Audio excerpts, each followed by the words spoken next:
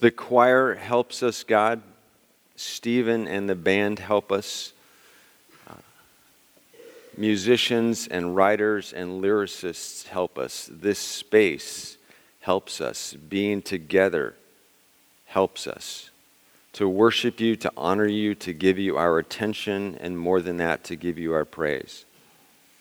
Help us as we listen and reflect and think to also be inclined toward you in worship. Give us eyes to see and ears to hear and hearts that are good and fertile soil for your word. I pray and ask that as my words are true to your word, that they be taken to heart. If my words stray or deviate from your word in any way, may they be quickly forgotten. We pray in Christ the Lord. Amen. So we are 5.5 weeks into the season that the church has since the 4th century called Lent. It's a season during which we prepare for these 6.5 weeks for Good Friday and eventually for Easter. It has been a time for the church over these centuries to prepare as we walk with Jesus on his journey to Jerusalem and specifically to his cross. To this end, on Sunday mornings, we have been looking at different stops along Jesus' way, different facets, different interactions along his journey to Jerusalem and specifically his journey to the cross and specifically through the Gospel of Luke. 5 weeks ago, we read in chapter 9 of Luke's Gospel about Jesus, quote, setting his face toward Jerusalem. And that was Luke's way of doing this transition or shift in his gospel as Jesus literally turns his face and his focus toward his Father in heaven in a new way, and specifically toward his mission, toward that big thing to which he was called, the cross. 4 Sundays ago, John spoke from the next passage in Luke's gospel about what Jesus called his disciples to do along that journey and in following him, and what he himself would have to do and did, denying himself. 3 weeks ago, David spoke of a passage in the next chapter of Luke's gospel about what Jesus also called his disciples to do as he sent them out in twos, to trust God, to not trust in themselves, but to trust God fully on this journey ahead, as Jesus found himself similarly in a place where he now had to trust his Father in heaven in unique ways. 2 Sundays ago, we read in chapter 10 about Jesus' interaction with Martha and Mary, and through that conversation about what a holistic and healthy and complete and balanced discipleship looks like, following Jesus and his way in both work and in rest, in worship and in listening, in activity and in being still. Last Sunday morning, we read from chapter 11 of Luke's Gospel about a conversation between Jesus and some Pharisees over a meal in one of the Pharisees' homes, during which Jesus warned his listeners about the greed in our hearts, encouraged them to be generous toward the poor, told them that their practices of tithing were valid and good, and then said, in all of your giving, remember the justice and the love of God. The passage in Luke's Gospel before us this morning sort of continues that theme, taking it a little bit farther, but with a different twist. Listen closely as I read from chapter 19 of Luke's Gospel, beginning at verse 28. Jesus is coming closer and closer to his destination. This is the word of God.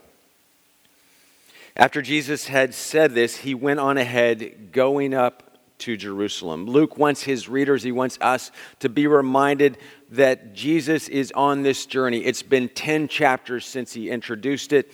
Now he wants us to see Jesus is still in the lead. He knows where he is going. He has a mission. Nothing in this gospel or in Jesus' journey is random. None of it is by accident. As Jesus approached Bethphage and Bethany at the hill called the Mount of Olives, he sent 2 of his disciples. And Luke here again wants to remind us and pull us back to chapters 9 and 10, where Jesus sends out his disciples in twos for the first time. And Jesus has resolutely set his face toward Jerusalem. That was the beginning of this journey. Now we are getting finally to the end. As Jesus approached Bethphage and Bethany at the hill called the Mount of Olives, he sent 2 of his disciples, saying to them, Go to the village ahead of you, and as you enter it, you will find a colt tied there, which no one has ever ridden. Untie it and bring it here.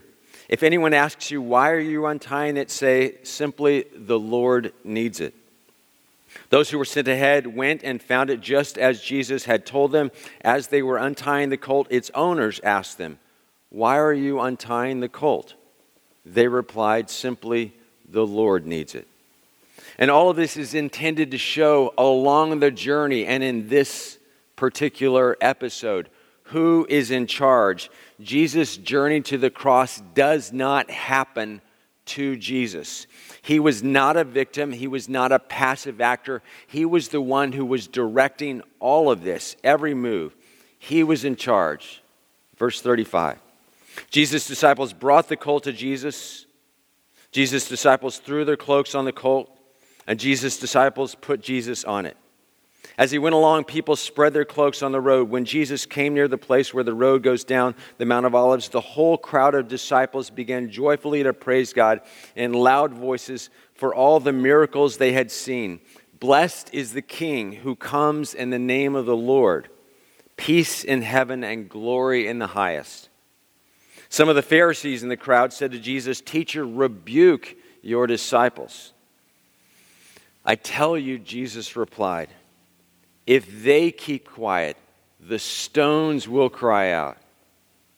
And while most of us are pretty familiar with this passage and its themes, because we reenact it every year on Palm Sunday, there are several things that are worth noting that maybe we have not seen. First, it was Jesus' disciples, specifically, who praised God and not so much the crowds. It's commonly been taught and told that all of Jerusalem turns out to praise Jesus in his so-called triumphal entry in Jerusalem, and that several days later, on the Friday we call Good, that same crowd turned on Jesus and yelled, crucify him, crucify him. But that doesn't actually seem to be the case, at least not according to Jesus. Here it is Jesus' disciples, primarily, who are singing and shouting, blessed is the King who comes in the name of the Lord. Several days later, it will be others, not Jesus' disciples, who at the nudging of the religious leaders and the religious establishment turn on Jesus en masse. Second, the disciples seemingly spontaneously and with loud praise of Jesus shout and sing. And that singing and that shouting was based largely on the miracles that they had seen and that they had witnessed in being with Jesus, in being in relationship to Jesus and proximity to Jesus, some of them for up to 3 years. They had seen people who had been born blind come to see, people who had been lepers for decades be healed. They had seen people, small amounts of food feed thousands of people. They had seen the outsiders welcomed in, the oppressed lifted up, the poor cared for, those who had been mourning cared for, and the devil in varieties of ways defeated. After a person follows Jesus for a while, one can't help but see the effects of Jesus on a crowd. Third, the disciples praised Jesus not as a political or cultural victor, as we sometimes are told this story amounts to. In fact, there are lots of reasons embedded deep within that his disciples don't really think he's going to overthrow Rome and that he is going to cause Israel to be once again a political force. But instead, they have hints of his kingdom already embedded in the scriptures. There will be next resistance to the praise and worship of Jesus. The objection of some of the Pharisees in the crowd that day was an example of this. And Luke is unique in recording this. All 4 of the Gospels tell us about Jesus' triumphal entry. Only Luke tells us about these Pharisees and their objection. And we don't know the exact reason for their objection. It could be that they don't want the Romans to get upset. They don't want the limited freedom that they enjoy at that point to be taken away. They are concerned about themselves. Or maybe those who are friends of Jesus among the Pharisees, are looking out for his own welfare. They do so earlier in Luke's gospel, and they want him to be well at times. We don't know for sure. What we do know is that these objections to praise and worship of Jesus weren't just then, but continue today. I was interviewing someone for one of our staff positions this week, and she said, as I asked her and we talked about our faith, she said, this is very strange and would be very strange for me to be able to work in a place where I can talk about my faith. And I said, what do you mean? And she said, when I try to talk about my faith, when I put something on my computer screen at my work, when I make a reference to church, it's always frowned upon and suppressed. And that may always be the case in our world as it was then and as it is here. But Jesus calls his disciples to lead the way.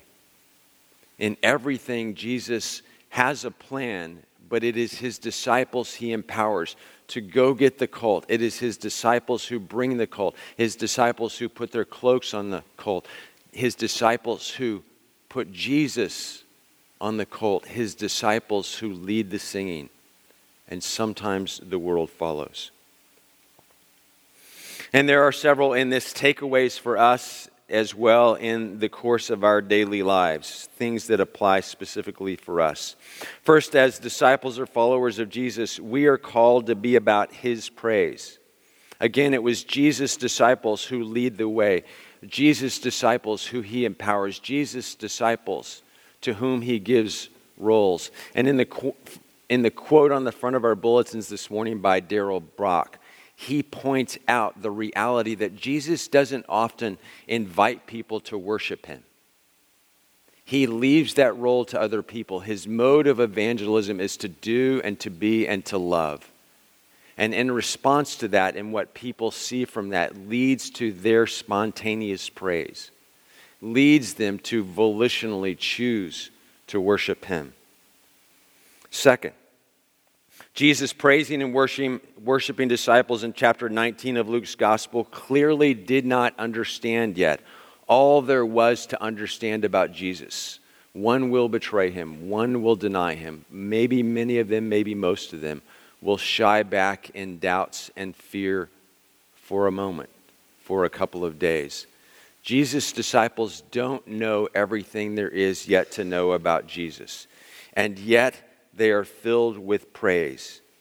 They don't know if he'll be crowned king. They don't know what will happen to him. And the situation is similar for us today. I spent 3 years in a seminary library and 3 years in seminary classrooms and 3 years in the books and the Bible. I went with some questions and thought I knew some things. And many of my questions were answered. I left with far more questions to ask and being asked. And maybe your life is similar and your faith is similar. There are things that we do not yet know, things that we do not fully understand, things that we can't get our arms yet around. Not all of our answers are satisfying about Jesus or the scriptures. And yet, the disciples worshiped wholeheartedly, exuberantly, enthusiastically. And we, even in our questions and lack of certainty in areas, are called to do the same. Third, our worship involves investment. Jesus' disciples began by putting their cloaks on the colt. Their coats and jackets were symbols of their worship and of their honor in Jesus. And then not only would Jesus, their king, not come in contact with the dirty colt itself, but the colt then would not even come in contact with the ground. Did you see that? That their reverence for Jesus was so high and their desire to esteem him so great that they took off their coats, put it first on the colt so their king would not come in contact with a colt, but then took their coats, their cloaks, their jackets, and threw them on the ground so that even the colt on which their king rode would not come in contact with the dirt as a sign of their awe at his being. Now, when even a colt walks over a cloak on a dirty, dusty, rocky road, the washing machine doesn't clean it up. The dry cleaners don't clean it up. That's an act of sacrifice that can't be taken back and won't be taken back. In John's gospel, and only in John's gospel of the four, does the gospel writer talk about palms. In the other three gospels, it is not palms that they wave, but cloaks that they lie down. And you can see how a cloak in many ways is far more personal and far more of an investment and far more of a commitment and far more of a sacrifice than a palm branch one will rip down off of a tree and later throw away. We should call it, instead of Palm Sunday, Cloak Sunday. Really? Why have we not? And fourth, this passage teaches us that praise and worship involve more than just songs, music, singing. Praise and worship involve the whole person and all of one's life, one's self, one's competencies, one's faculties, one's resources. We tend to think of music and worship and singing as the primary means of worship, but this passage indirectly reminds us that our worship can embody so many other things as well, and should. On Sunday morning, through time with children, as we watch, listen, pay attention, that should be a time for us of worship. When we are led in prayer, when we listen to God's word, when the offering is called for and we have the opportunity to give, as Walter said, as happens in Africa and lots of places and other places in the world, those are distinct opportunities of worship. Awaken the frozen chosen God. The worship of Jesus must not be limited to songs and to music. When Jesus' two disciples are called to fetch a donkey's colt on Palm Sunday, they had no other task in the world more important than fetching it. If someone said they were called to greater things, they were not, because that was their act of worship. And so whatever you do, wherever you are, however you are, in this room, don't think that worship is limited to this room. When we go out, when we eat refreshments together, when we greet one another on the patio, those of us who clean up afterwards, and then when we leave this campus, let your life and every aspect of your life and relationship, every task, every tedium, be about worshiping God. That is the message of this passage. When you're at school, when you're at work, with your supervisor, with your friends, when you're selling insurance, when you're teaching children, may all of those things be acts of worship.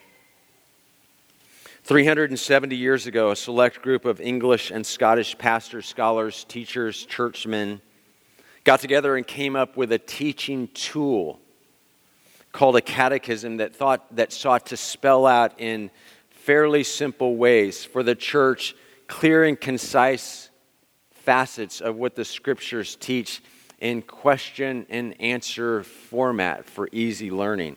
And one of their documents was called the Westminster Shorter Catechism. And many of you know the very first, because it's the very most important question and answer in that catechism. What is the chief end of man? The chief end of man is to glorify God and enjoy Him forever. The chief end of man is to bring to God glory and honor and praise and worship. Our primary purpose, what we're made for, what we're called for, is praise and worship, and to find joy and delight and pleasure in that. In other words, to bring God glory and honor and worship and to find great joy in that This is what we are made for. This is why we exist. This is our chief calling. This is our mission and purpose. When we are praising God, when we are, as our curriculum from last fall said in its first point, loving God with all of our heart, mind, soul, and strength, then and there will we find our hearts and our spirits true home and true peace. I can't say this enough. Martin Luther King Jr. said, "The arc of the universe leads toward justice." And I think there's a lot of truth in that. But it's even more true that the arc of the universe leads back to God, its founder, its creator, its sustainer, its redeemer. The arc of the universe is worship, and it bends us toward God in honor and praise. As we allow that arc to shape our hearts and our minds and our spirits, we will arrive at our heart's true home, our purpose, that for which we were made. And if we do not, Jesus says, that is our loss. He goes on to say in the next few verses, that is our loss. Because if we do not, and if the church does not, the stones will cry out. The stones will cry out. And all through Scripture, in a variety of ways, from the earthquake to the eclipse, to the heavens declaring the glory of God in Psalm 19. It is creation along with humanity that calls out to God in worship and in praise. And Jesus says, if you don't participate, it's still going to happen. Because that's who God is. He is worthy of our worship, and He will be glorified. We will be blessed if we get in on that action. Let's pray.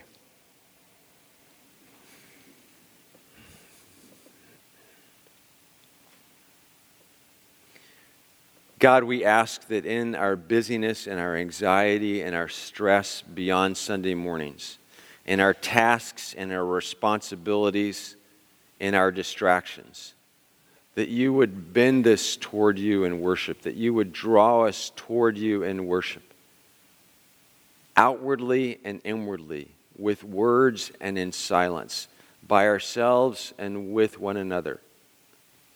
If we learn anything about Jesus' triumphal entry, as complex in some ways as it was, we learn, we see, we know that you are the King, our King forever, and you alone are worthy of all of our praise. May this be so. Amen.